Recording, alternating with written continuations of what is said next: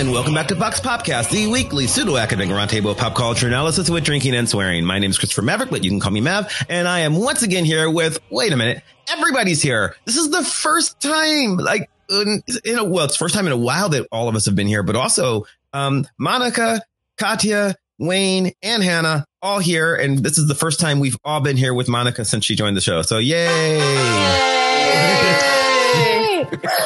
Is there some kind of once in a lifetime event that happens now? Is like the conjoining of the spheres? We could make T-shirts that say "So we've resolved nothing" in honor of this. Yeah, we've talked about doing that like 2.5 years ago. Yeah, one day. But that involves us being coordinated and on top of our shit. So I don't know. Well, we're like a minute in, and we got to the swearing part of the show. So there's hey, I'm overly caffeinated. Fun fact, actually, how many we're across 2 time zones or 3 time zones now? Two. Okay, so we have 2 West Coasters and we have 3 East Coasters. Is that yes? Okay. It's way too early to do this kind of geography. I can't do that. Hold on. It's earlier for me than it is for you. I was gonna say you say it 1:40 in the afternoon Eastern time. Mav does not believe in linear time. It's one day. Every time we announce when we're recording, I have to do the math in my head, and I usually I do too. I actually have my Google Calendar set up to show both time zones. It's the only way I remember. That's a good idea. I never. Then you have to remember that you have 2 time zones. You have to remember which time zone you're in, because I've spent so much time living on an East Coast time zone that it's complicated. It's complicated. Time is an illusion. Yeah. Time is weird. All I can think about is Dracula in like the 1992 version being like, I've traveled across time for you, or whatever BS line he says, and I'm angry that's what I'm thinking about anyway. I mean, this sounds weird and inane, but for the benefit of the listener, Hannah, what's the weird and inane topic today? There is no real topic. It is I pitched it and no one questioned me on it as what's on our minds. So this is a pop culture free for all. Subtitle: We didn't have a topic this week. We had topics we could have done. Also, I'd just like to point out that actually Hannah has just summarized how every episode ever happens, which is one of us proposes an episode and no one else challenges them on it. Yeah. So I the way it is. I basically, have said on occasion, I want to do this episode, and people are like, I don't know if I have anything to say about this, but sure. I guess. Here we are. Which I didn't realize when I joined. I had a lot of anxiety about proposing potential topics, being like, we'll get this done. Well, so topic number 1, how to do a podcast.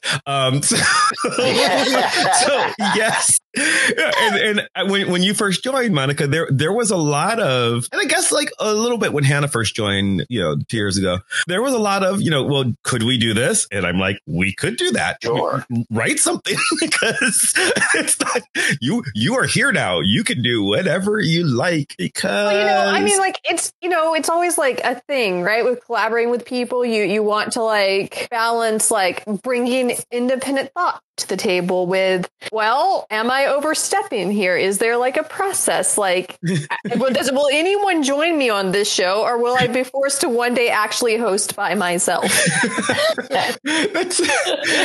I think, next week, no matter what, should just be like, I don't know what the topic is next week, but it should be Monica and Hannah and none of the rest of us. Because I think you're the only 2 who have never done it. Who've never had to do and then you guys can like fight over who has to do the timing intro and the outro is the rough part. The intro is actually easy.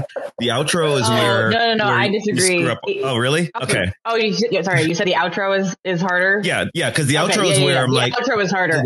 I screw up the outro every goddamn time. I've had to go back and re-record the outro more than once.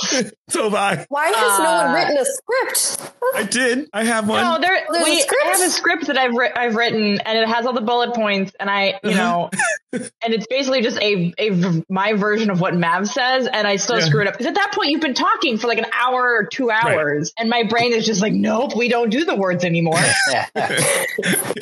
I honestly don't read it anymore. I have one saved in Evernote that is and thank you to Maximilian for Thoughtful Music, which is really easy to do right now because we've been recording for 3 minutes. But like Katya said, an hour in, it's just like, I don't know. No, brain says no. Brain says and it's fine. It's not like it's a big deal to re-record it. Every once in a while, there's something, and I want to say it's like 3 or 4 shows ago.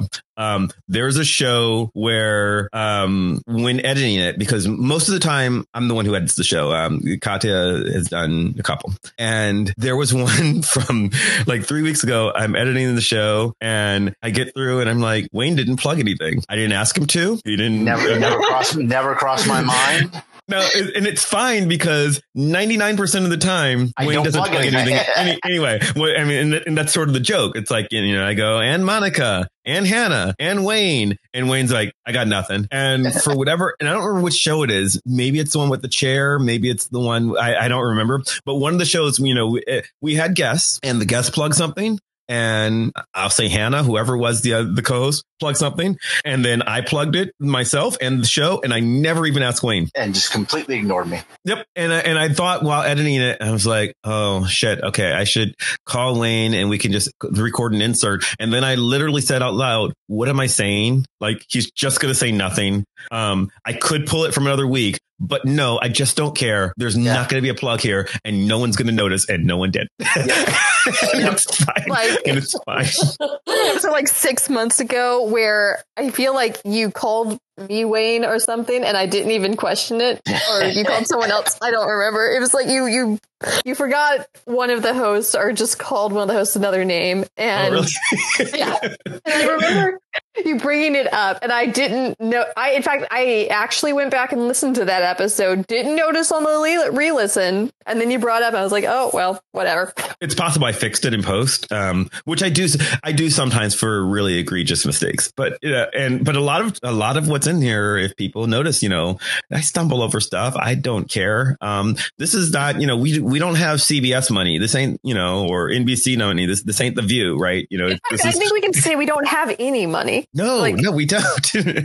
Which is why you should totally subscribe to us on iTunes or Stitcher or Spotify and leave us a 5-star review to help us be more popular. Now you don't have to say that in the closing. Right. And I will. We'll just do the closing over bits of this hour where we talk randomly about stuff. So for example, you can go to voxpopcast.com where you can read blogs about our upcoming shows. Not this one because I didn't write one, because why not? What would I say? Who knows?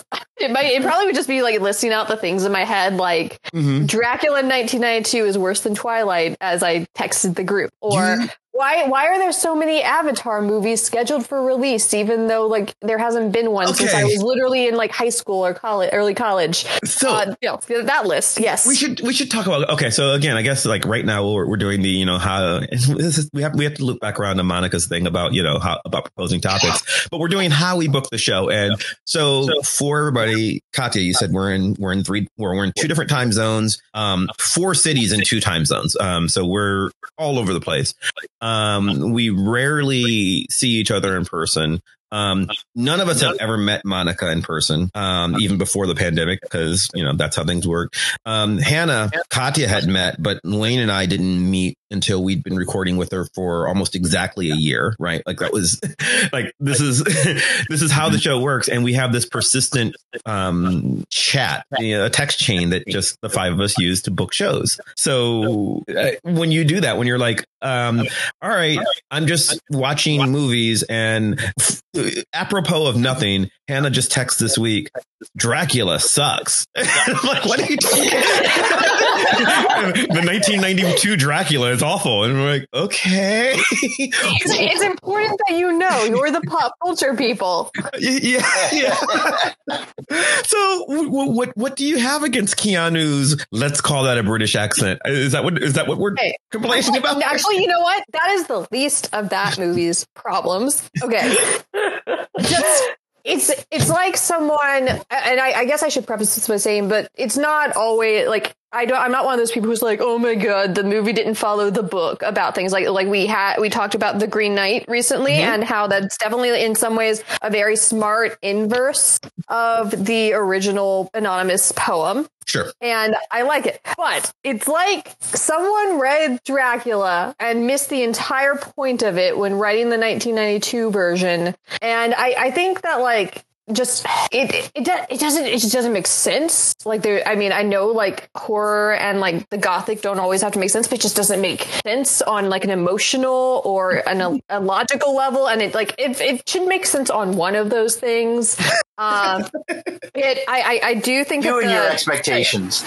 I think that the special effects and like how they were like done like in the real world and not using CGI are very cool, and the costuming is nice. Although some of the costumes, it's like, but why is she wearing this? Like, why is Lucy walking through this garden?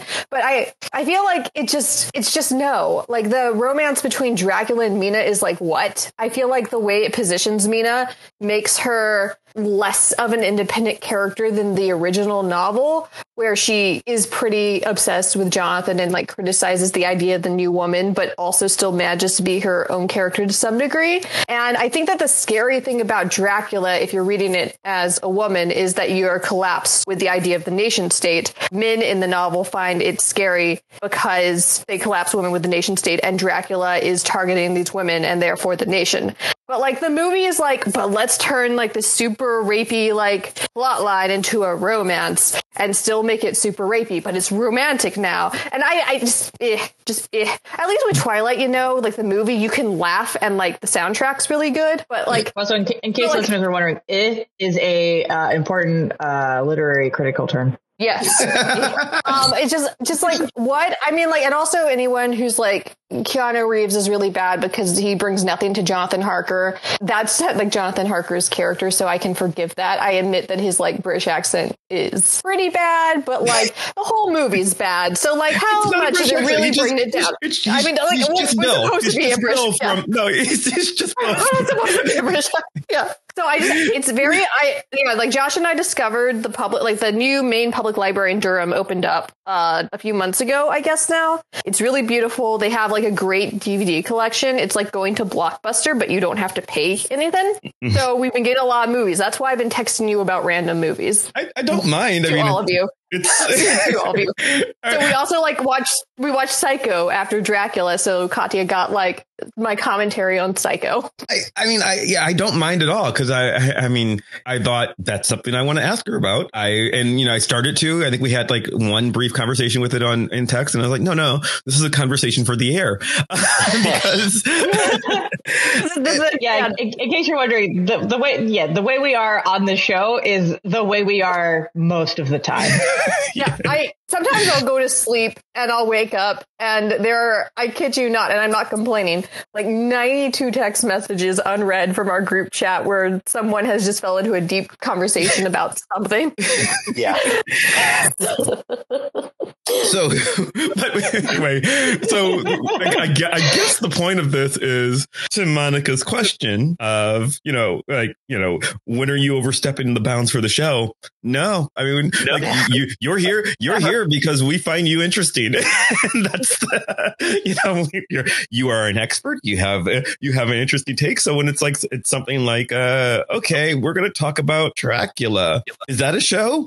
Yes, somehow. Actually, like there really should be a fully like we could do a deep dive into Dracula and its many adaptations. Yeah. We really could. We probably will. Yeah, we invite Chemmers back for that show. Yeah, I was exactly going to say that. Somewhere Michael Chemmers, frequent guest of the show, is listening right now going, yes, call me. We'll call you, Mike. But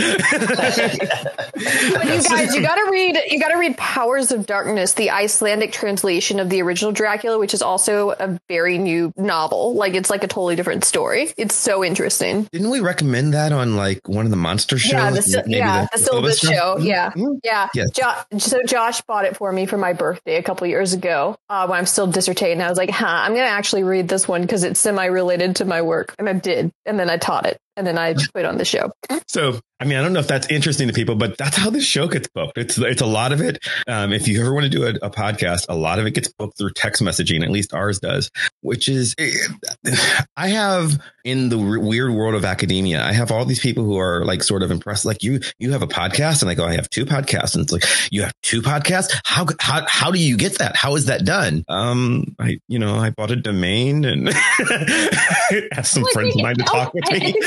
I think also sometimes, like, especially when I talk to other academics, they think that every episode is like a peer-reviewed research article. Yeah. It's like, no, that's not the purpose of the show. No one is citing / no one should be citing us as like, this is definitive research about this topic. Didn't you cite one episode of this podcast in your dissertation or think about it? I did, but as an instance of, here is a conversation of people talking about culture, not as we could talk. Okay, here's the definitive statement on this because topic. I've been thinking about how to do an episode that isn't boring and makes people want to claw their own eyes out for a long time about how we talk about evidence and what evidence is, because I find it evident. Like I find it endlessly fascinating, but I also realize that me and 6 people in the world, and most of them are lawyers, and then the lawyers don't like it. I think about it because I'm a cultural studies person, but no, because it's like, for me, the podcast, it's like, here's an instance of something of people talking about stuff in a scholarly way, but I think it's important at least it's important to me when I'm writing, is it's like thinking about what the actual substance of the things I'm citing is. Like, citing some, like, anecdotes are not evidence, like personal anecdotes, but they're different from peer-reviewed research, right? So it's not they don't have value, it's that they give us something different than peer-reviewed research. Oh, one of the things I've been thinking about for a while. So there's been this thing going on social media where people saying like, oh, like, you didn't research the subject, you Googled it. And I have mixed feelings about this because I understand what they're saying, because on the one hand, there's like, which I agree with the sentiment. The sentiment is basically, and I think most contexts I've personally seen it in, it's about confirmation bias. It's about confirmation bias, but also about anti-vaxxers specifically. Is the context I've seen it in. It's basically the idea of like, you didn't actually do research. You looked up a bunch of things on the internet that confirmation bias. Yes. Right. That basically confirmed your view already. And it's like, on the one hand, yes. On the other hand, no. Yes, in the sense of like, you didn't do research, and people say like, if you didn't, usually when someone posted this, it's like what they'll say, like, research is, were you in a lab? Were you testing XYZ? Blah, blah, blah, blah, blah. Basically, like, are you a scientist? Specifically, are you a chemist? Or a chemist or a physicist? Right. Like a very, because I'm a scientist, and I mean, have you studied infectious diseases for 20 years? Right. Well, and which in that context makes sense, but isn't that also just sort of a like really ignores questions of accessibility for like public scholarship? So this is my thing, is I think part of the problem with this is it thinks about research as a binary, either you did it or you didn't do it. And I'm like, Googling something and looking at a bunch of different articles, including things that are not peer-reviewed scientific research, is a form of research. The problem is most people, especially if you only completed high school or even frankly most bachelor's degree, don't actually understand the difference between different kinds of research sources with nuance. Like, we were all told in, high school and college, Wikipedia is a terrible source. It's like, Wikipedia is not a terrible source. Wikipedia is a good source for certain kinds of questions. To be fair, I was not told that in high school. Sorry. Wait, hold on. Yes. Sorry. Let me translate for Wayne. For Wayne, Wikipedia is like the Funkin' Wagnalls Encyclopedia, but written by just random people online. Tell you what, I'll research it.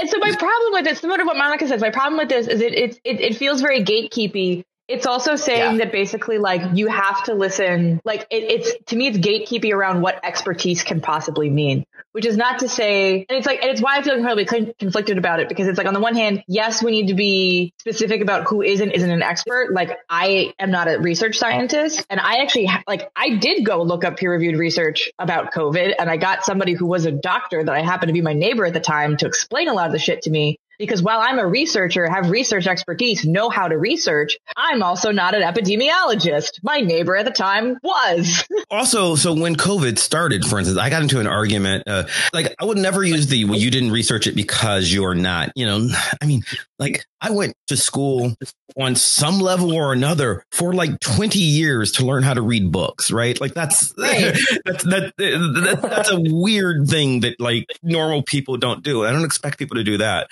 But when COVID started happening and I was wondering about stuff like, do you remember hydroxychloroquine? Like, when people were talking about this not working and stuff, or some people were arguing, well, this could work. And there's an idiot that I went to high school with. He's an idiot. He's a racist. No, there's many, but I'm one particular racist moron idiot who was like arguing with me on Facebook. I think might have been Twitter. I think it was Facebook. It was Facebook. Listener Amy Hummel, who has been on our show, she was in this argument even though she didn't go to high school with him, and so she's listening now and she'll remember this. But he was arguing, well, it's just the conspiracies of the doctors, and you don't know this because I read this thing and his research, and like that's not how it works. And how do you know? Are you an epidemiologist? I'm like, no, I'm not. But when hydroxychloroquine happened, I was curious, so I went and downloaded the paper that argues for it. Like there was one study that this is based on, and I read it. And when I say I read it, I did not read an article on CNN. I did not read an article on Fox News. I certainly didn't read an article on Bob's blog whatever. I went because I work in an academic institution, and I read the fucking 50-page paper, of words that like I have to look up because I'm not an epidemiologist, but like I wanted to understand. So I did that, but I'm a weird nerd. That doesn't mean you're people a weird nerd, but also like you have access to those journal articles. Right. Like I'm no longer affiliated with an academic institution, and one of the perks of my current job, right? Well, one of the things I was excited about with the perks of my current job is because of the industry I work in, I have access not to the breadth of databases that I had. Like when you're a part of a university library, that library has memberships to hundreds and thousands of journals, usually through third-party sources like JSTOR. That is, it would be impossible. This is why being an independent scholar is so difficult, is because to have access to that as an individual, that would be more than my annual salary. Right. And what's ridiculous, by the way, about like if you purchase individual journal articles for like $50 or whatever, it's not like the author of that journal article sees that money. No, it's just it goes to the store. Yeah. Right. And so it's like, so on the one hand, we're gatekeeping, like this kind of like trend on social media is gatekeeping around like, oh, well, clearly, like you don't understand, like clearly, like even people who are making a good faith effort to understand something through the resources they have available to them, it's shaming those people. I'm not saying like we should shame the people who are being stupid and confirmation, using confirmation bias and blah, blah, blah. But there are people who are making a genuine effort to understand something. But because they don't have access to things like peer-reviewed academic journal articles, can't do what Mav just said. And so they have to rely on sources that are available to them. And to be clear, you not only can you not do it, like, so I currently work for 3 different schools. So I'm even like, I have access to more than other people, because the most frustrating thing in the world is I'm logged in, I'm logged in as my Duquesne account, and Duquesne doesn't have access to this journal. So now I have to log out and log back in my Pitt account. Aha, yeah, that works. Or God forbid, I have to like log out again and go to my so I've gone from Pitt to Duquesne to Mount Aloysius, and then finally it's like, okay, well, let me log in as my wife through her CMU account. It's like, yes. And so like there's literally, sometimes I have to do this, but like the things that Katya is talking about, that's me going far out of my way to read something that honestly is going to read like gibberish, because it's literally, like Steph and I were interested. So we went and we we wanted to see the data and see how the double blind study worked, to understand why hydroxychloroquine didn't work. And so we are at a level really doing, even though we're not doing the study ourselves, we are redoing the meta-analysis. We are essentially doing this like an academic paper research. But that doesn't mean you shouldn't, what I think Katya is getting at is we shouldn't shame people for wanting to understand stuff, because at the very end of the day, if you're in a global pandemic and we're asking you to take a vaccine, we are asking you to inject a foreign chemical into your body. I understand why people want to understand that, but you're not understanding it if you're just looking for somebody who agrees with you that it is bad.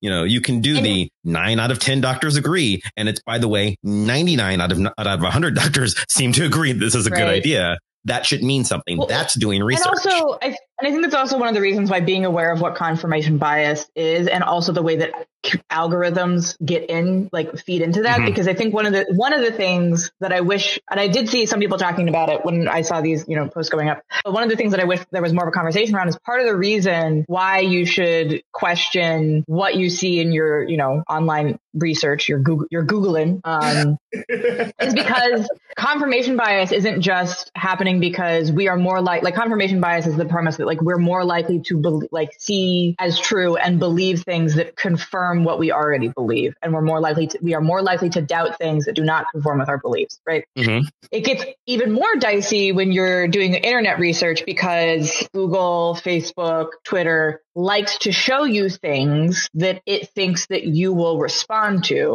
which means that confirmation bias is also baked into the algorithms that are going to show you things.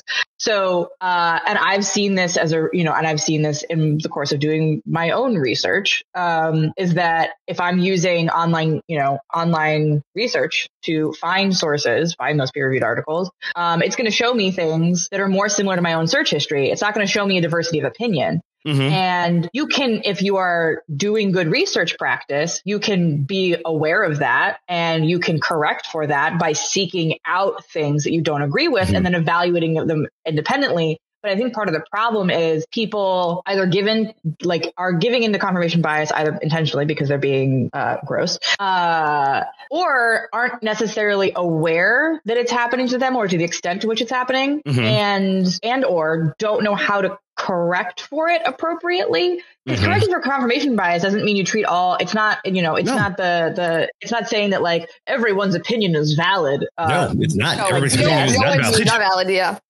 Right. But it's about understanding what other opinions are and having a reason for why you do not believe them to be valid. I mean, on the flip side, though, as you've been talking, I'm also thinking about how even if you go to college at any level, if you're going to ideally somewhat earn a certain degree of expertise in the field, aka a degree. And I think that there's a lot of assumptions in the education system or just by individual instructors that you'll understand the inherent value of what you're being asked to do or what you should be doing. Because absolutely, honestly, people the original definition of plagiarism I was given in high school and even college is don't copy other people's words word for word and pass them off as your own. People even gave advice, don't take this advice, just reword it from whatever, and that's fine. And people also didn't explain that things falsifying data in a lab, if you know what the correct numbers should be, but you're getting different numbers, is a bad thing. And you might be thinking as I'm listing these things out, well, that seems like common sense, Hannah. But if you don't tell people, they won't know. And honestly, sorry, just to jump in on that point and reinforce it. I actually saw a great TikTok this morning, specifically about parenting. And this is person talking about teaching their toddler things that are supposed to be common sense. And she was basically common sense doesn't exist until you teach them what is common sense. I mean, and I was we don't say this enough. We assume that we talk, and we do it actually in research, and we do it actually in the law. We say things as if common sense is an innate thing that you are born with. It is not. Anyway, sorry to interrupt, but continue. No, it's fine. I mean, you do remember that I didn't know how to use an actual plastic shower curtain until I was 21 because I'd never seen one before in my entire life. Until I moved. I'm still not convinced I know how to appropriately use a plastic shower curtain. Does it go inside? Does it go outside? Yeah, it goes inside. Yeah, there's inside, so that the water runs into the tub. Yeah. Hold on. Okay, don't just walk past this. How did you shower for 20 years before that? There was a slidey door thing. Oh, okay. All right. I'm just water. Okay. Yes. You had another technique. Yes. You weren't just saying fuck it, the bathroom gets wet. What I don't know. I learned.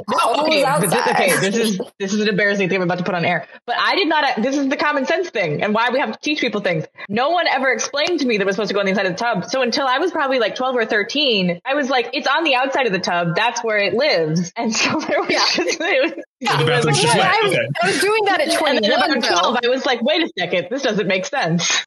Yeah, so I was putting it on the outside of the tub at the age of 21 when I moved into an apartment with other people, and they were like, Hannah, why is the floor always wet? This is like deeply embarrassing to put on the air. Actually, whatever. I don't care. I did the same. And, it's because it's just, yep. And I was like, but I'm using the shower curtain, and they were like, how are you using the shower curtain? And that's how my roommates taught me to use the shower curtain. So I would like to point out that neither Hannah and I knew for a long time how to appropriately use a shower curtain, and we still got PhDs. So if you feel like you can get fancy ass degrees. This public service announcement is that's actually relevant though. That matters, because as silly as it sounds, there are, being a doctor of, I'm going to say doctor the way most people mean it, not like of literature. I mean, being a doctor PhD, of one kind of, MD. Doctors. Yeah. But I mean, like the way most people mean it. The original doctor, yeah. Yes. Yeah. Doctor, actually, the word doctor means teacher. The thing that most people call doctor is actually a physician. It's different. But being a physician, for instance, does not mean you know anything about, the law or lots of other things, or even other branches of medicine. Key and point, Rand Paul messes up lots of stuff about, he is a doctor. He is literally a dentist, eye doctor. But like he is a doctor of one kind. Doesn't practice much anymore because he's basically a senator, a bad one, but a senator. But like his expertise is in one specific thing, not medicine, for instance. So when he was arguing all the stuff about, you don't need to wear a mask and blah blah blah, and I was like, he doesn't. And like I was watching people, people online try to cite him in arguments, saying, well, he's a doctor and he would know. And I'm like, he's not that kind of doctor. He's not an epidemiologist. Well, but and it's like he knows more than you do. And I was like, no, not really. Well, but he's a doctor. I'm like, yeah, but specializations matter. Why? Well, because there's no reason why he, yes, maybe he did a rotation in epidemiology, maybe, during medical school. He, that was 35 years ago right? for him. And he would have been there for 2 weeks. Like he would have done a rotation. Like it would have been, and that would have been it. He doesn't have any reason to know more. And, any more than, he's for gone instance, through and reviewed the research and then experts and all this other stuff. But even then he's just like me. Then he's just like me. And it's like, exactly. It's like, it's not about, and like, you could make you could certainly make the argument that, and I would, that it's like, if he has expertise in one medical practice, he is probably more likely to be able to understand the research about other medical practices greater than someone who does not have that education. Yes, he wouldn't have had to look up as many words as I did. Right. Well, and likewise for Mav, it's like, not necessarily, but like you also understand research practice to a much greater degree than the average person. So, and possibly more than most other medical doctors. So you understand how to read the research, right? Just from a different standpoint.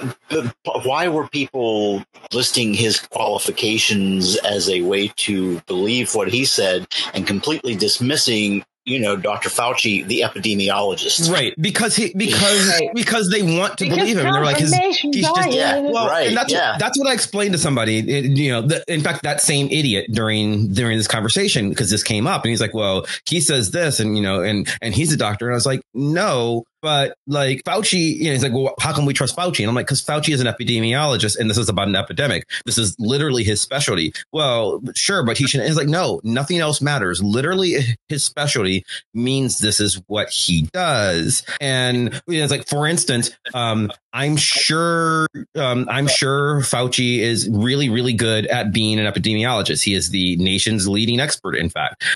But if I wanted to have a baby or I broke my arm, I don't want to go to him because this is not his specialty, And he would probably, if you did, he would probably be like, nope, go to this other person. Yes. Like literally whoever your emergency room doctor is probably better at setting bones. Whoever your OBGYN is going to be better at delivering a baby.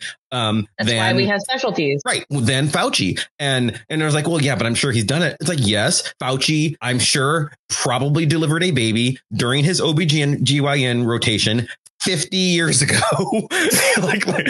like he might remember it, and I think he's got 3 kids. So, if he were around when they were born, he's maybe seen 4 births and they're in their 40s, so that's not how things work. And that's true of all specialties, right? Like, the reason there's 5 of us on this show, even though auspiciously we all deal with cultural studies, we all do very different things within that world. I don't know anything about Martinism. Well, yeah, we have overlaps, but like I would, there's a little bit of trust, right? Because like Rand Paul says he's an expert in everything, but he's not. But I'm not going to pretend to know anything. Like most of what I know about Victorianism, literally, it's not even from school. It's just from listening to Hannah because we're friends for the last couple of years, right? Like that's more, but that's more of what I know than anything I've ever, I took a Victorianist class in, I don't know, 1997. I don't know. It was a while ago. And I've read. You took Victorian book history with me. It was not 1997. No, I didn't. I wasn't in book history. Oh, nope. God. Nope. Maybe I didn't talk your fucking ear off about it. Yeah. No.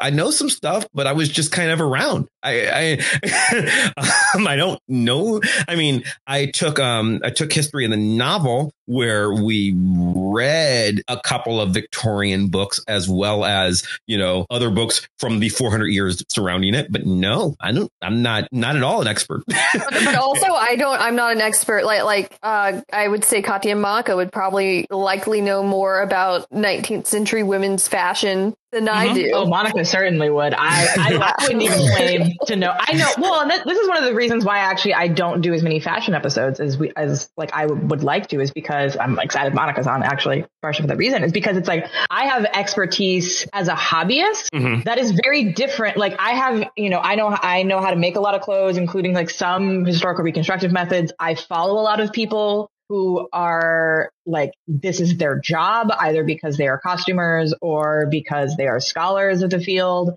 But like, I mean, this goes back to like the idea of like, what is expertise and like what's the difference between Googling something and doing, research in the lab is it's like, I have a lot of knowledge, but it has not been my career or a thing I have like systematically studied. So it's like, which is not to say that my knowledge in that area is not valuable. It doesn't mean anything. But it's also like, I'm going to defer to people who have way more experience and knowledge in this area. Unless it's like when I speak, it's like I'm somebody who speaks as a craftsperson and a practitioner, not as an expert in the field. There's a difference between those two things, I think. And also, I mean, a lot of people who are historians also forget about the maker aspect. Like that's a big part of like studying material culture, is thinking about how these things were actually made and worn.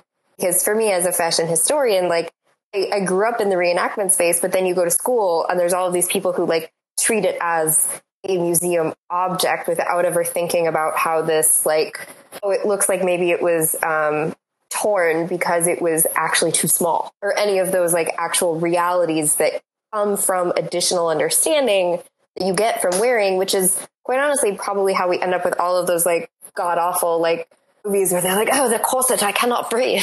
Like, because it's another one of those like expertise comes from like different places. Like even for me, it's like, can I talk about 18th century fashion? Like, yeah, but I would also probably know a lot of people in my own community that I would then invite in to phone a friend because that's their area of specialty.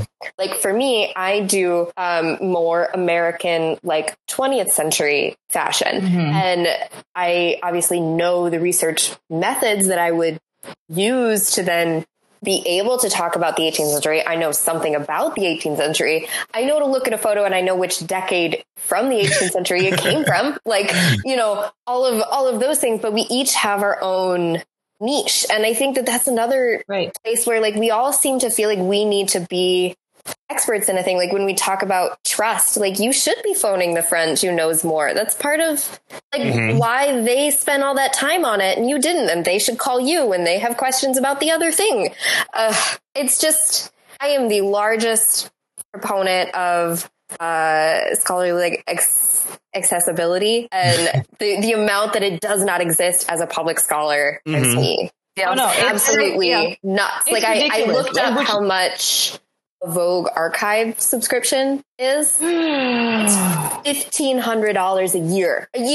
Yeah. How am I supposed to pay for that as an independent scholar? And wouldn't you think that I would be the person who probably needs that the most? And it's so frustrating because it makes it is known that getting graduate degrees, masters, PhDs is inaccessible financially in terms of time commitment to so many fucking people. Mm-hmm. And we complain, and I say we, I mean, especially like people who have expertise. There's lots of people complaining like people don't listen to research, blah, blah, blah. We don't listen to experts. And I'm like, okay, some of that is because people are being dicks.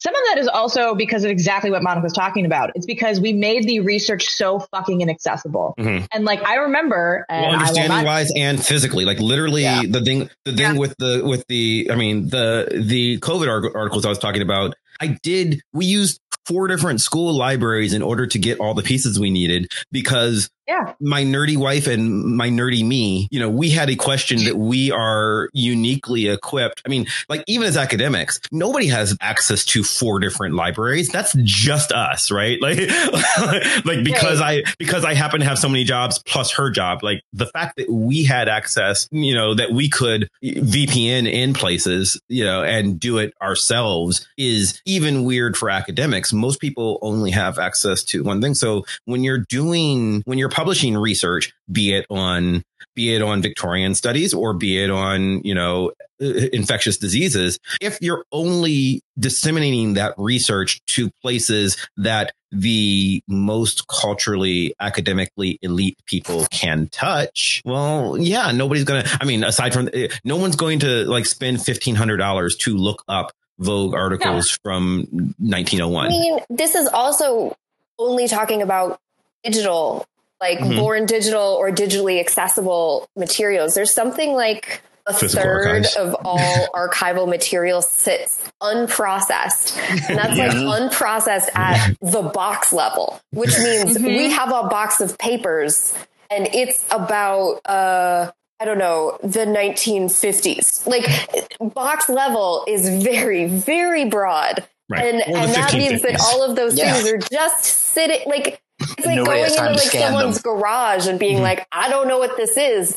And that's a third of all archival materials that you would have to go visit in person if that archive or library is even going to let you in to look at unprocessed materials, which they don't have the employees to get to, like, because they're too busy working on everything else. And when you think about like that level of inaccessibility and privilege to be able to travel to those places, to be allowed to have an appointment, to be allowed to look at any of those materials, it's like, yeah, it's a wonder any of us can do any research at all. And then on top of that, there's like cultural, like within academia itself, there's cultural stigma about writing for popular audiences. I remember early on in my graduate career, I was having a conversation and I just mentioned basically something of like, one of the things that I believe scholars should be responsible for is finding ways to make their research accessible to the public. Part of it is like what we're talking about, making research findings publicly accessible without a paywall. But part of that is also writing public scholarship or doing podcasts. Yeah, doing this show. Yeah, right. To talk about like the kinds of things we study in a way that, I mean, I'm not going to say we're the most accessible in terms of like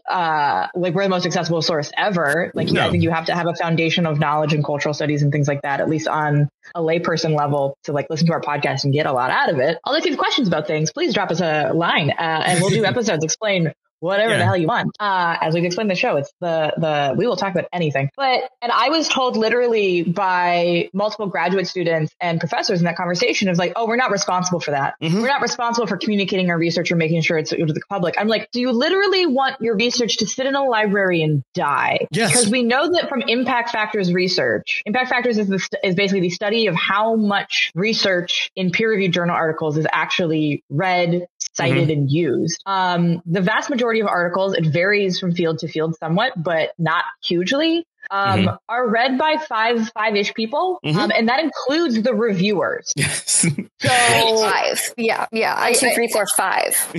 Yeah. Just to be clear.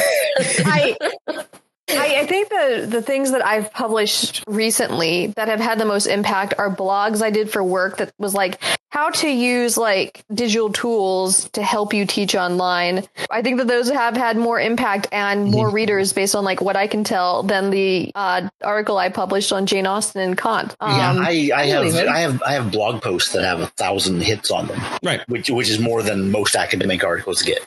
By a lot. I know people that celebrate articles that get 50 readers as wildly successful, as they should. I think that like I want to go back to something Maka said earlier, though, like talking about like phoning in a friend who might have more expertise in a very particular area. And I think that one thing I was frustrated about toward the end of my graduate career is like how in some fields of academia there seems to be like an insistence upon like the idea of like the intellectual like individual genius, how you write your things alone, you publish them alone, and there's like not a lot of like push toward collaboration. And the thing I think I enjoy most about this show, I mean, I enjoy many things, is that, all of you hosts are delightful human beings who are very supportive and kind. We don't say, I think, that enough, how much we enjoy just talking to each other. We've been doing it weekly for 3 quite years. some time. Going on 4. And a year ago during the worst of the pandemic, you were some of the only people I talked to week to week. Absolutely. Literally week to week. But I think that like what makes the show interesting is, like we are not like the foremost expert on every single topic we do because the nature of the show, but we collaborate and like we build thoughts together. Like some like a secondary research project of mine that like stalls because I'm not really doing the academic research thing anymore is like because of this show to a large degree, I became very interested in like games and how they portray empire and like what arguments each game is making about empire. And now I have my own little archive of imperial games, which is super weird, but they're for research. And like it's not a waste. Josh is listening. It's not a waste. It's work. No, he found out how many games I like had waiting on me from Kickstarter, and he's not upset or anything. He was just like, "You have how many? We're gonna need a We could pay rent or this. Where will you put them? We could live in a house of all your board games stacked up together." So, when I come visit Durham in like 2 years, you guys will have like bought a bar and just filled it with games that people come and play. I dare to dream, but we've like let it go for a minute, and we'll have another episode on it eventually. But Katya and I have done this like empire game thing, and like have drugged Josh into it, and other like people that we can get to talk to us about this. So that's cool. So one of my favorite articles on basically the research process is by Stephen Ramsey, or Stephen Ramsey. I'm not sure how he pronounces it, but anyway, but it's called "The Hermeneutics of Screwing Around, or What You Do with a Million Books." I actually just from the title, I love this already. Okay. And we will link it in the show notes, but he invents this term in there called hermeneutics, which is not important other than the fact that it is my favorite academic term all of the time, and for all of eternity, and you will not convince me otherwise ever. But he basically writes about the impossibility of doing research in the way that a lot of researchers present themselves to be doing, like kind of what Hannah's talking about, is the idea that like, oh, we're supposed to be all knowing and we know everything, and we have this rigorous research practice that's like the ideal form of rigor and perfection all of the time. And he basically goes on to talk about like, that's impossible. There's literally so many books that you could not be a all-knowing expert on any one thing, let alone multiple things. And he basically goes on to talk about, he's like, here's how research actually works. He's like, you run across an idea you find interesting. You are thinking about it for multiple weeks. You go to the library. And maybe you're thinking about, I think the example, I want to say he uses an example of researching Emily Dickinson. Don't quote me on that. And he's like, you go to the library, you check out a bunch of books on Emily Dickinson. So some of them because of the topics, and you think that those are important to understand. Some of them you pick out just because like you like the way the covers look. And as you're walking out, you see a stack of records about Bob Dylan, or like a stack of like Bob Dylan records. And so you check out the Bob Dylan records. And so you're reading Emily Dickinson and scholarship about Emily Dickinson while listening to Bob Dylan records. And that's what research is because he's like, the fact that you were listening to to Dylan records is going like, that is like, that's influencing how you're reading Dickinson and how you're reading scholarship about Dickinson. And he's like, but no one's ever going to cite that. You're not going to cite unless you're not true. I would. I might. The weirdos in this room do, but we're also the weirdos who believe in public scholarship. So we're apparently bizarre. But Bowie gets cited in everything I write. Part of his point is basically that screwing around with knowledge and screwing around with ideas is how research gets done. That doesn't mean you don't go substantiate your work with evidence. You absolutely do if you're being a good researcher. Right. Doesn't mean there's not rigor. But like this entire idea that somehow like people who have expertise are somehow these all-knowing geniuses is just not true. Like also, we know a lot. We've dedicated our lives to these things.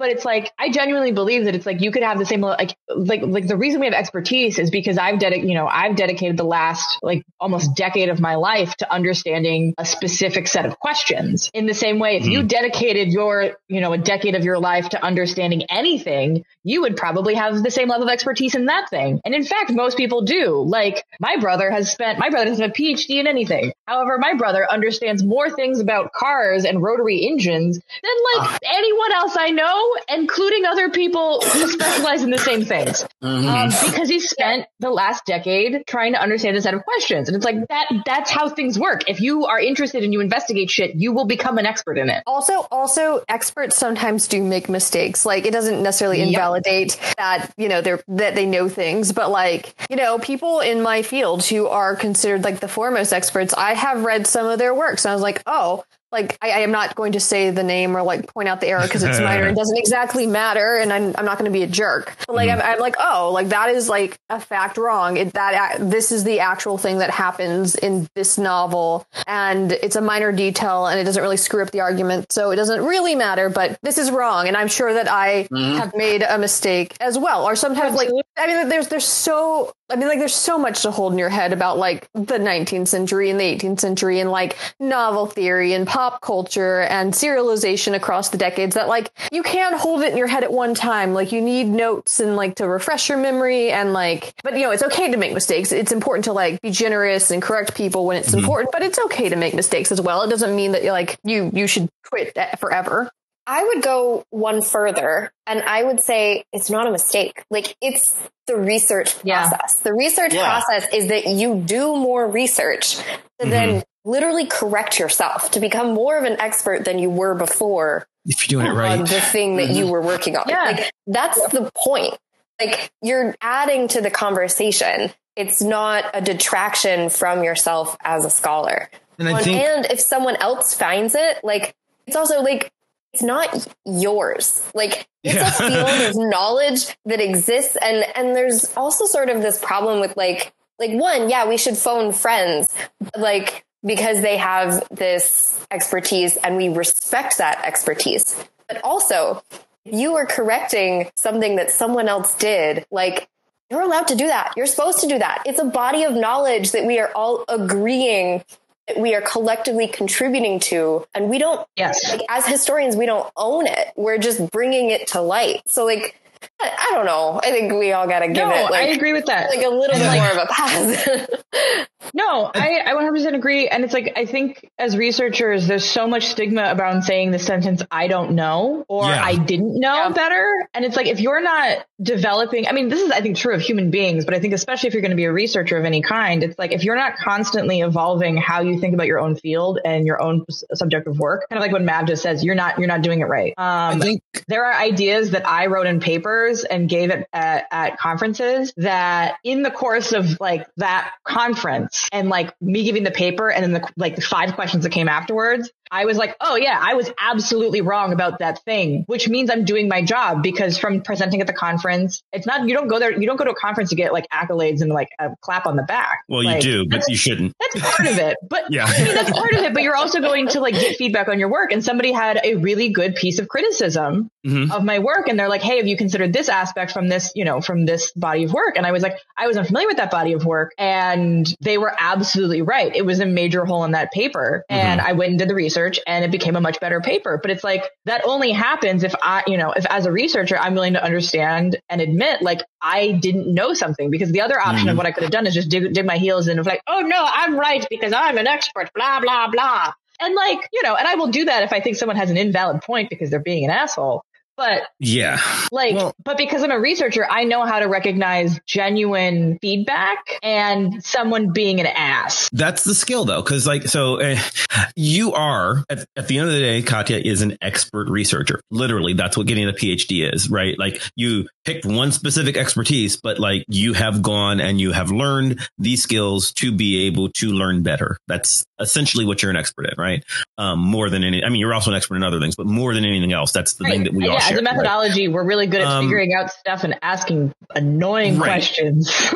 And I think admitting that you know nothing in certain circumstances is a part of that, many of us miss, not us, the five of us, but like many of the people in academia miss. I also think a lot of people miss the public scholarship that Monica's talking about. But I want to cover something Hannah was saying, because Wayne probably knows where I'm going with the story because he's read this book too.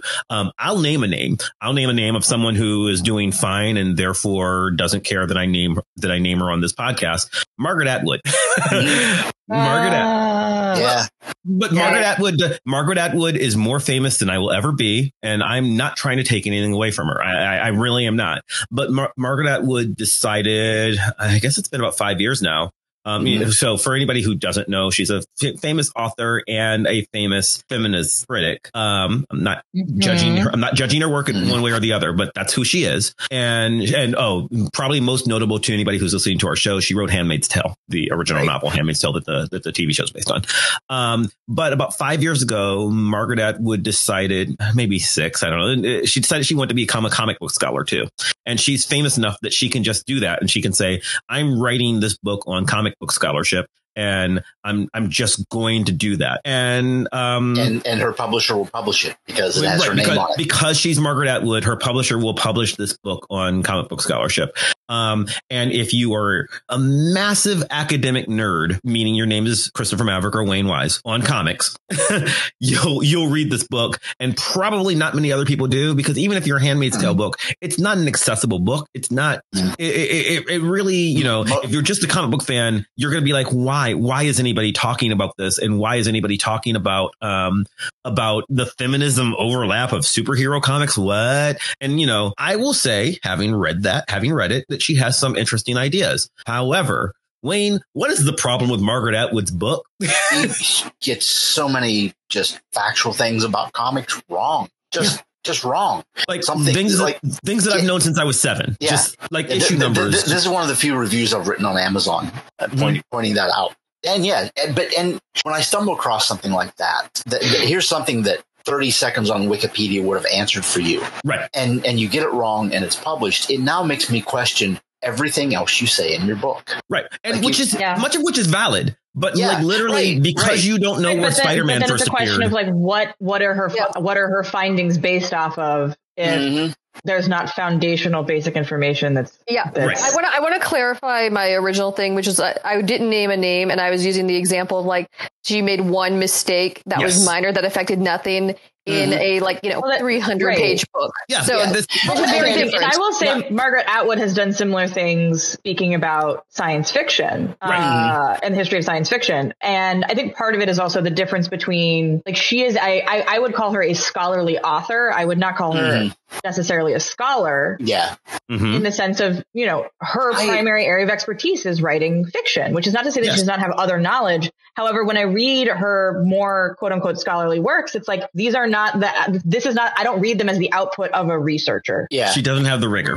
Yeah. And that doesn't mean they're not valuable or interesting or she doesn't have interesting ideas. It's just it is a different, it means something different to me. It holds different weight. And if I cited her in my own work, I would cite it differently, not to invalidate her points, but to say basically this is the work of a writer and practitioner, because it means something that's different. We are all situated from our own areas of expertise. In the same way, if I was going to write about the process of writing fiction, science fiction, which is not something I do professionally, I would not I know a lot about science fiction from a scholarly perspective. I'm not a credible source in the way that Margaret Atwood would be about the process process of writing science fiction. And I only know about that experience secondhand. To Hannah's point of that, making a single mistake in something, not ruining the rest. I'm reading a book now that's a collection of essays on analyzing comics, and it's written kind of for the layperson, people who are writing reviews for newspapers or magazines, but it can be applied to academic stuff as well. And it's a collection of essays on a wide variety of topics. And they're talking about, there's a section on just the basic roles, what the writer does, what the penciler does, etc. And one of the essays referred to the inker as laying down the color. And it made me crazy. Yeah, and it made me crazy. It made me crazy because the exact next chapter was an essay on what inkers do. Right. And literally read this book. Read other chapters in this book. And it's like, that's a mistake I've seen many, many times, because inking is one of those aspects of the creation of comics. I think a lot of people don't understand what it is. And I've heard a lot of people, they think ink, that's putting the color in, and they ignore the next line, which says colorist. But I mean, it's a simple mistake. And it didn't come from an editor. Editorial control should have fixed. Yes. The person who edited this book and put together all these essays should have caught that. But it hasn't invalidated the rest of the book for me. I mean, a lot of it, I'm coming to this, a lot of it is, this is really basic information that I've known for years. Since you were 7. Yeah. but there's a lot of good insight to approaching how to do this, because a lot of people will write a review of a comic and not address the art in any way. And how, it's just they review it like they would a novel. And so this is meant to be a handbook for things to look for. If you're coming at this from outside of me and Mav, these are things you should be thinking about. And there's a lot of good stuff. I picked it up simply because I do this. Let's see what they have to say. Okay. But just here's a simple mistake that an editor should have caught. But yeah, the Margaret Atwood stuff, there was a couple things that were just egregious errors in comic book lore that the fanboy in me is like, well, that's not right. Right. It doesn't, and having read the book, it doesn't invalidate all her points. She has some good insight, but it was sloppy, and it was, and it took me out of it and made me question how much research and thought she actually put into it. And this also happens with academics. Like there are famous academics who just decide one day they're going to publish a book completely outside of their field. And they often, not always, they often do it without diving deep into the existing literature from that field. And I have met personally some people who've written books like that and came into my fields doing that. Their books are sophomore, juvenile, not rigorous. Well, they often end up, because you didn't go, like, if you step into a field without reading the pre-existing literature, you end up reproducing often insights that were published 2 decades ago. Yes. Or you get stuff just plain wrong, things that have been disproven. Because like Monica was saying, you are contributing to a body of literature. If you're not aware of that body of literature, you're not going to contribute to it because you're behind. And that's not to say that you're not a good researcher, you're not a scholar. It's like you don't have the base knowledge to be able to make a meaningful contribution. That's why we don't start publishing until we're at least usually halfway through a PhD program. And that's also why you have senior scholars, hopefully. Like if you have good mentors, you should have senior scholars helping you. I think that like also like what you're bringing up and like some of what Monica was saying earlier is that, there is like an ethics to citation, and like I think a lot of like people have recently framed citation as like not just generosity, but like thinking about who you want to position yourself as, like, a peer, thinking about like who you want to be in conversation with, thinking about like how you like it. Like, I think that when we are first taught certain things, it's sort of like you look for the gap in scholarship, and people have said this before, or like, I think sometimes the impulse is like, I need to do something totally new and different, or I won't stick out. And oh my God, how do I write about something like this? But like, it's like the whole, like the exciting thing about research, right, is like a conversation, and like, how can that conversation grow, and why are we still talking about these things? And I think sometimes that like gets lost. And I think also like whenever it comes to, I know that mistakes is a broad category. But there are little things and there are big things. Like, I think, Hannah, what you're talking about is the difference between honest mistakes, which I think is the article you were talking about earlier, and what it sounds like Margaret Atwood is doing, which is research malpractice. But I think also that's the distinction. Yeah. And I think also it's important to think about like when you need to call out a mistake, because like, Margaret Atwood should be called out, and it's not like, as Mav said, it's not like us talking about her. She does not it care. will affect it in any way. Like I think that you need to make decisions about how you speak to your peers just generally. I actually saw a Twitter conversation about this earlier about when do you and how do you mention this kind of thing, and just how do you just treat your colleagues, which I think that even despite our occasional jokes and our box office competition, which weirdly we haven't talked about yet, we respect each other, and even when we disagree or have questions, it's not as a way to make someone cry. No, because it's like Monica said, it's we don't own the body of knowledge. It's not personal. It's just we're all trying to contribute to a body of knowledge. Even though I said this podcast is not peer reviewed research, obviously, we're still having a conversation about a body of knowledge. I learned so much from talking to everyone on the show, guests and hosts included, just by thinking about weird stuff and sometimes really difficult stuff. One of the weird things about this show, and one of the intentional things about this show that we didn't talk that much about, that I think I may want to make sure we reference, is the public aspect that Monica brought up. That is very much the intention here, right? Is this a peer reviewed paper? No, it's not designed to be, but this show is designed to be, discussing our broadly, not just the five of us, but and the guests that we have on, our research and our ideas, in a popular way. We say with drinking and swearing, because we're looking for the level of familiarity that we would have, that we do have when we're at the bar. When we've done this show in person at PCA, and even when we're not recording, this is how we talk to each other. We started off talking with our ongoing chat conversation that we have, just our text chain that we use as hosts. This is the level of teasing that we do with each other. And it's the level of rigor we have as nerds, as professional nerds. It's not just for the air. If I go and see Green Knight, which I enjoyed, and I talk about it with Hannah off the air, it's going to sound a lot like what it sounded like when we talked about it on the air. Recently, several of us, not all of us, have seen the movie Free Guy, loved it. And when we talk about it, we're going to talk about it, like nerdy academics, because that's how we talk. But at least for me, and I can't speak for Katya and Wayne, who were here at the beginning, but I always wanted it to be accessible academia, because we talked about this when we first started, that we wanted to make sure that if we invited someone on because they are a 20-year professor of cultural studies, or we invited someone on because they're just a big comic book fan, that we always treated them the same and their contribution mattered.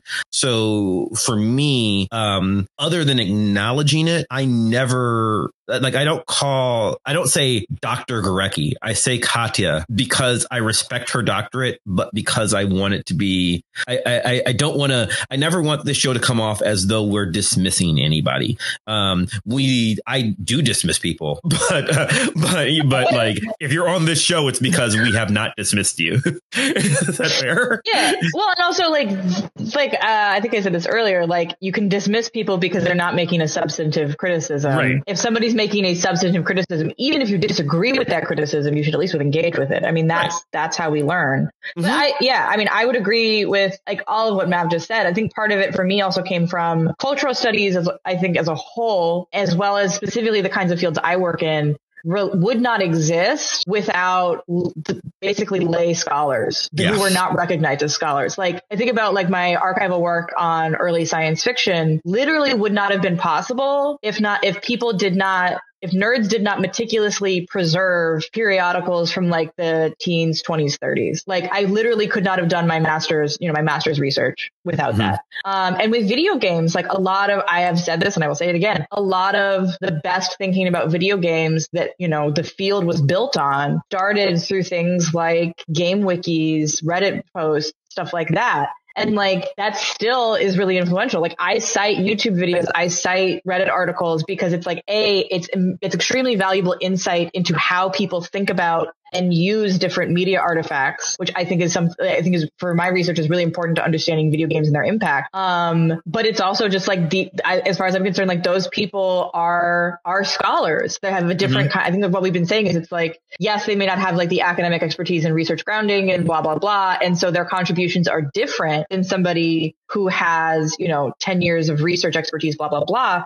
But I still think that they are valid contributions to the field, especially when they're well supported by evidence, and like whether that evidence is their own experience and that of others and reading the text and X, Y, Z. And so I think so one of the reasons why we have the blog posts and we invite people to comment is like, we want people, like our network largely, although not exclusively, our network is largely academic, which is why a lot of our guests are academic, but we want people who aren't academics and are not necessarily like, I don't want to say used to this kind of conversation, but this is not their profession, to have an opportunity to participate and come on the show, because it's like, it's a huge part of the evolution of cultural studies and pop culture studies. It's also just like, we are all as researchers disciplined to think in certain ways. And so when you bias as well. Yeah. And so when you get the chance to talk to other people's experiences with the same kinds of media, the same kinds of ideas, who haven't had that kind of disciplinary training, you get a different kind of perspective. I was talking about this,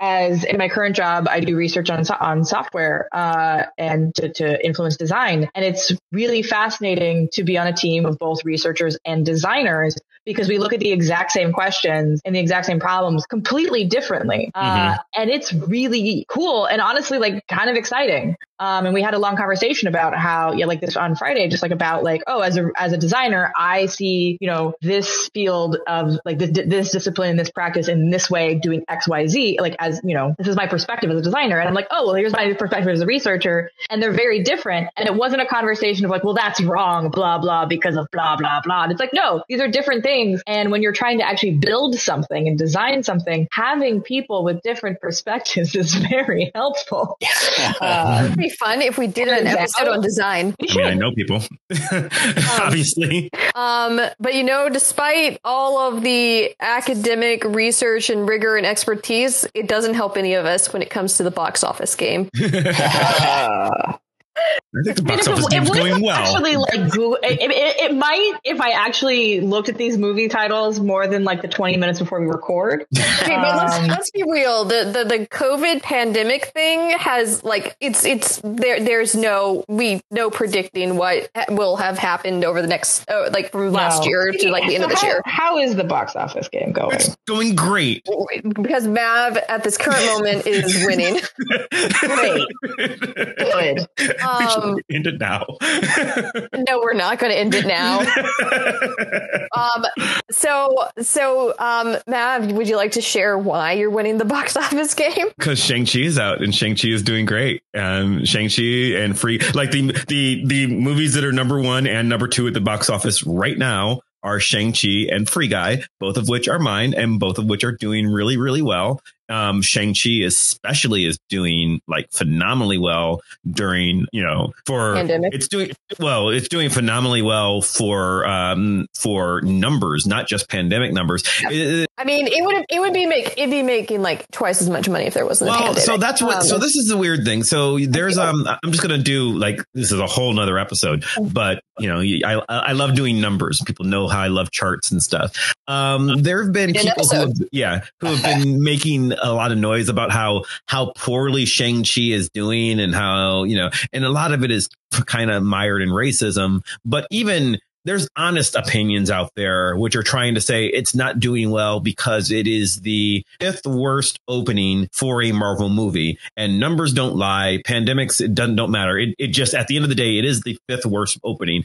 And yeah, that's true, but pandemics do matter. And by 5th worst opening, it should also be noted that Marvel has never opened a movie on Labor Day before. And Labor Day is actually not, or Labor Day weekend is actually not the best weekend to open movies traditionally. Shang-Chi is the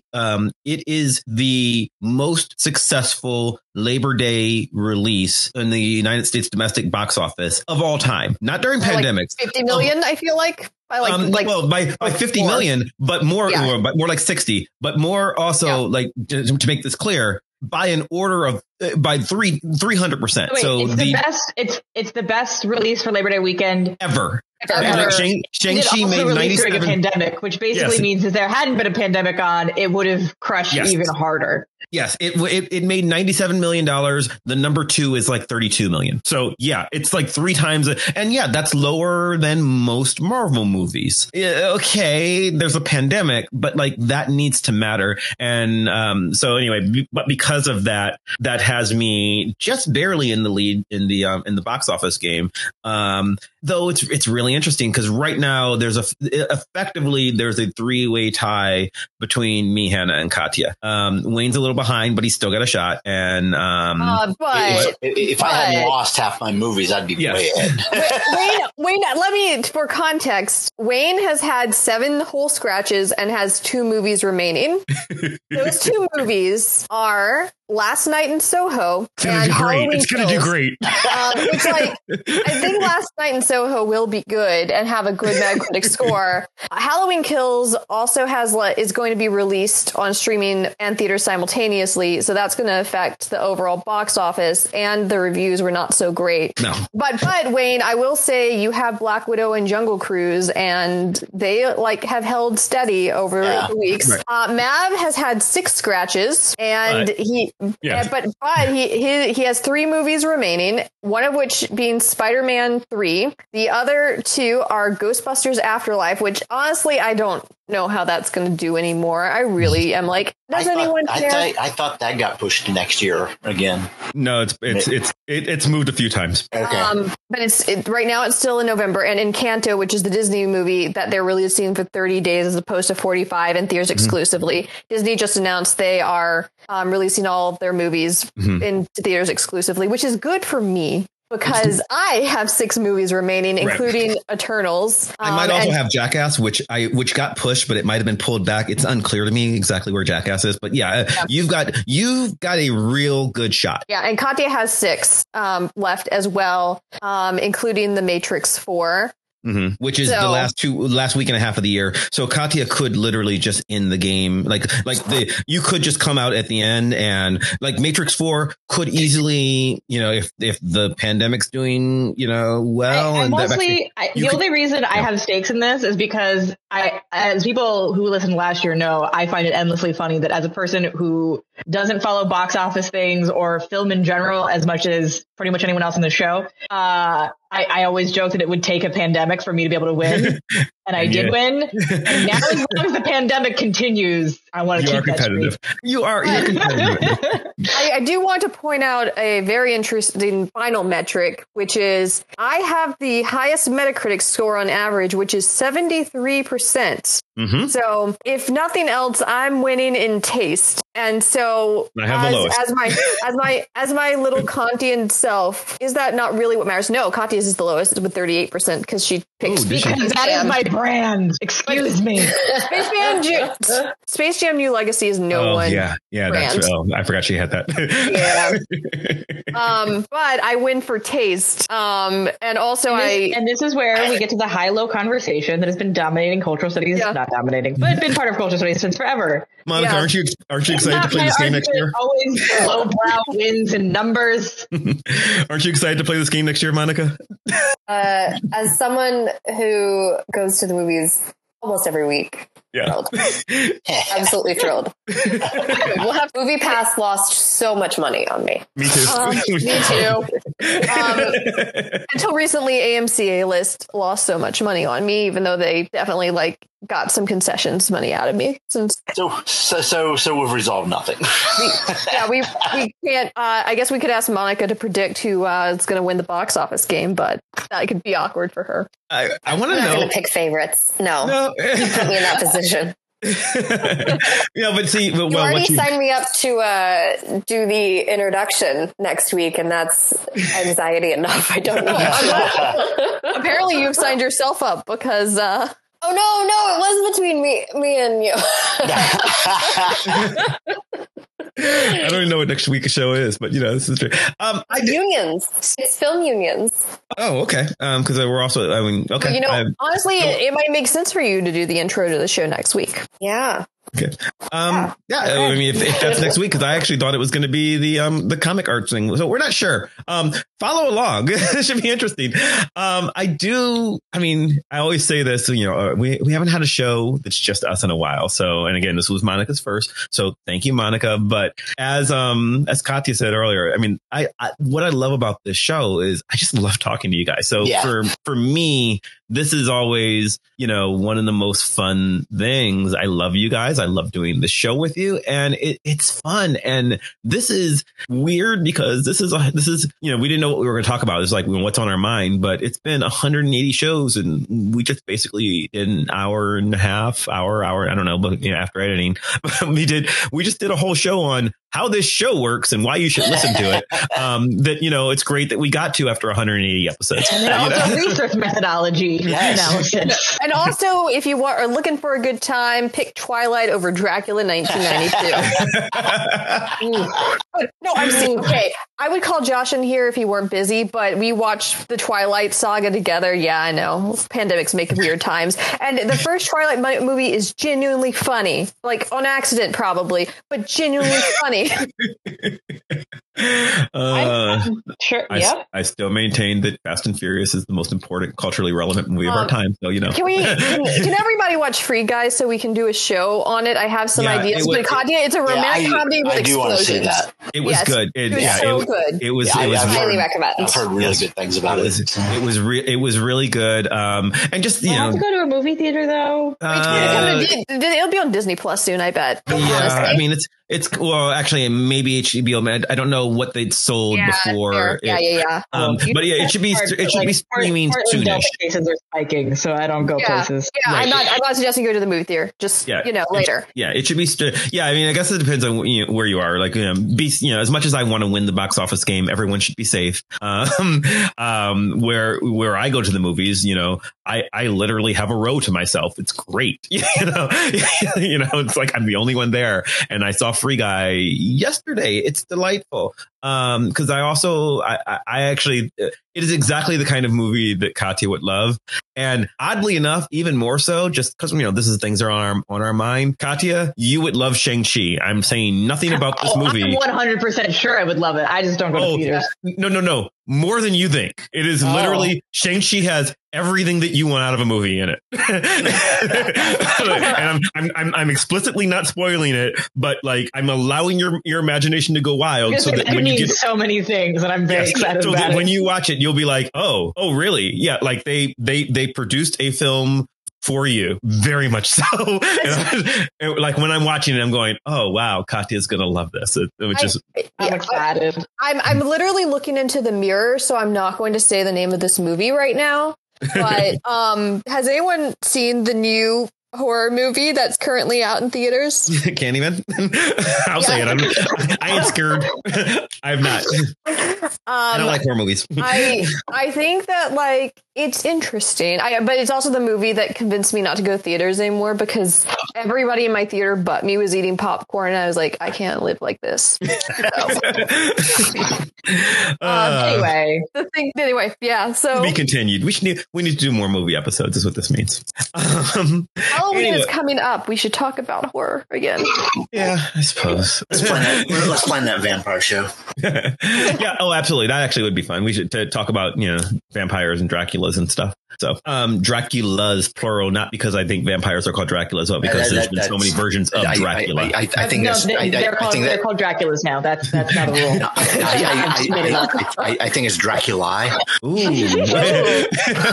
On that note, so we've really resolved nothing at all. No, nothing at all. We've resolved that Draculae is now the appropriate term, and I will thank you. I mean, no guest to thank, so thank you to all of my wonderful goes. I really do enjoy doing this show with you guys. We've done most of the plugging that needs to be done, so in reverse order, Monica Marvelous, where can people find you? So I don't want to plug me this week. I want to plug some public scholarship.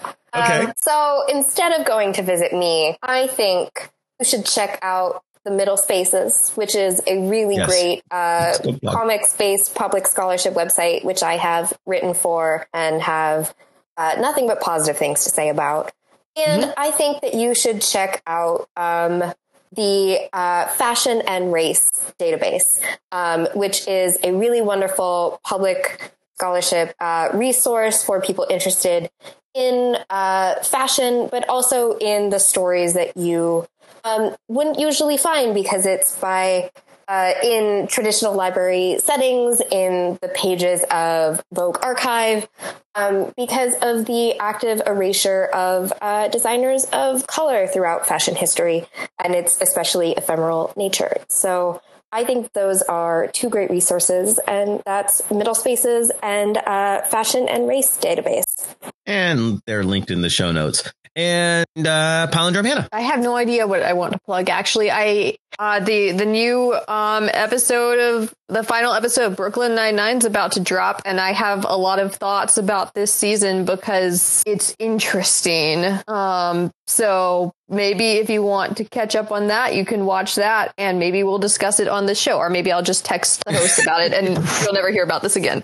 I wonder, as much as, in Middle Spaces is great, like Monica said, people should read our blog because, we need more feedback on stuff, and maybe we'd write more there. I wonder, maybe we should write stuff that's not just, well, yeah, I was going to say, maybe we should write stuff that's not even necessarily about shows, but we'll see. We'll figure it out. Be a guest. And, yes. I guess I guess I could replug the propaganda episodes from last year where we had great guests. And because that is I think that the discussion of that show is basically, and like the contradictions in it is basically realized in the final season of Brooklyn Nine-Nine. Also, there's a corgi. Anyway, and it fascinates me. Okay, and Katya, who has no adjective. Why don't I get an adjective? Because you never introduced yourself with an adjective. They did, even though Hannah doesn't remember. I'm the Wayne's last name. Yeah, Wayne's last name is an adjective. And when Hannah and Monica both introduced themselves to me, they both said some adjective in their name. That's the space they occupy in my head. And that's why they get called that still. So pick one and I'll call you that. Like Michael Jackson. You can just be the king of pop, Katya Gorecki, as far as I'm concerned. I don't care. I don't want that. No. What do I want to plug? Because I don't actually exist on the internet anymore, I am going to plug something stuff else. This week. You literally Instagram stuff this week. I saw you. I put like 4 stories on about the fact that I have an apartment again. Well, it was pretty. No one wants to see that. If you want to see that, you can find me on Instagram at justthatnerdkid. They're gone by now, but their stories have already faded. No, your cat looked very happy there. My cat was very happy. She is solar powered, and my new place has tons of windows, which she can enjoy for approximately 2 weeks before Portland becomes gray and rainy until like June. Which, as an someone who grew up in Oregon, like I love that shit. Literally no one else does. But I am going to plug, partially because it's a friend of mine and partially because I think their episodes are really cool. And I hope they start making them again. I believe they've been on hiatus since May. But the Black Movie Podcast by my friend Ryan Henyard, who actually hope to have on the show again, where it's a celebration of Black culture in cinema, basically reviewing and discussing Black-led films from a range of different genres and time periods. And it's a cool podcast, and it's very thought-provoking to think more deeply for me about Black cinema. And Black cinema history. And they should definitely start up on history. They definitely need to start up again because I want to be on that show. Like, which Ryan didn't. I actually want to be on the show. We'll him on this show, and then it'll be a crossover episode. We can dual post. But great. So and we will link that wonderful show in the show notes if you can show them some love. And I feel like the first episode is about Spider-Man Into the Spider-Verse, which was delightful. They have shows on Spider-Man and Into the Spider-Verse, The Last Dragon, Akilah and the Bee. They've got Us. They've got School Days. They've got all kinds of stuff. You should do it. You should do it. Do it. School Days. School Days is a wonderful movie that you should absolutely see if you've not seen it. I told him that I want to come on. I want them to watch The Five Heartbeats, which is one of my favorite films. I'm also trying to get Protagonists. We plug Protagonists all the time. I'm trying to get them to do an episode on Five Heartbeats because it's a movie that I adore. We can do that episode and then just bring them on, and then it'll be great. We'll figure it out. And Wayne, everybody else is promoting other things. I've got nothing new this week. Just a show I've been watching. It's on Hulu that I'm just finding adorable is Reservation Dogs. Taika Waititi is a producer and co-writer of some of it. It's 4 teenagers, Native American teenagers living on a reservation, and it's heartwarming. It's so much fun and it's heartwarming, and just it's a show that's making me feel good right now. So yeah, I am just recommending it. I get no residuals from that. I mean, that's the most important kind of show, right? A show that makes you feel good during a pandemic. Yeah, and they're short half-hour episodes. It drops every Monday. I think there are 6 currently available. So yeah, I am just thoroughly enjoying it. So that's my plug. Well, I'll be more self-serving and plug myself, but also sort of something else with public scholarship. This week in the Pittsburgh Post-Gazette, I have a review of the book Black Nerd Problems, which is a compilation of essays from the Black Nerd Problems website, which is it's public scholarship over pop culture by random Black nerds, hence the very the very accurately named title. I enjoyed the book. Spoilers for reading my review, but, read my review anyway, and, go check out their website, which I've never written for, but I do enjoy sometimes. Beyond that, you can follow me on Twitter or Instagram or Facebook, all of the places, always at Chris Maverick. You can follow the show, all those same places at Vox Popcast. You can follow the show's blog at www.voxpopcast.com, where we talk about whatever we're going to be talking about next week. You can subscribe to us on iTunes or Stitcher or Spotify or wherever the hell else you get podcasts from. And do us a favor, leave us a 5-star review, especially on Apple Podcasts, iTunes. That helps other people find the show by making us more popular, boosting the algorithm, and it makes us happy. It makes me smile. I need it. Like I said, it's a pandemic. The most important thing in the world right now is making me specifically smile. That's what this is all about. You should also subscribe to our YouTube channel, which I'm behind on. I've been working on dissertation stuff. I've been really, really busy, guys. I'm so sorry. But when I catch up, you will find episodes of this show, visually enhanced episodes of this show, and visually enhanced episodes of my other podcast, Gosh Golly Wow. 2 podcasts for the price of 1, which is free. I would like to thank Maximilian of Thoughtform Music for our epic theme song, building ever so more epically and playing this out. I'd once again like to thank all of my co-hosts because I love you guys and I enjoy this every week. I'd like to thank you at home for listening, and we'll see you next time. Bye. Bye.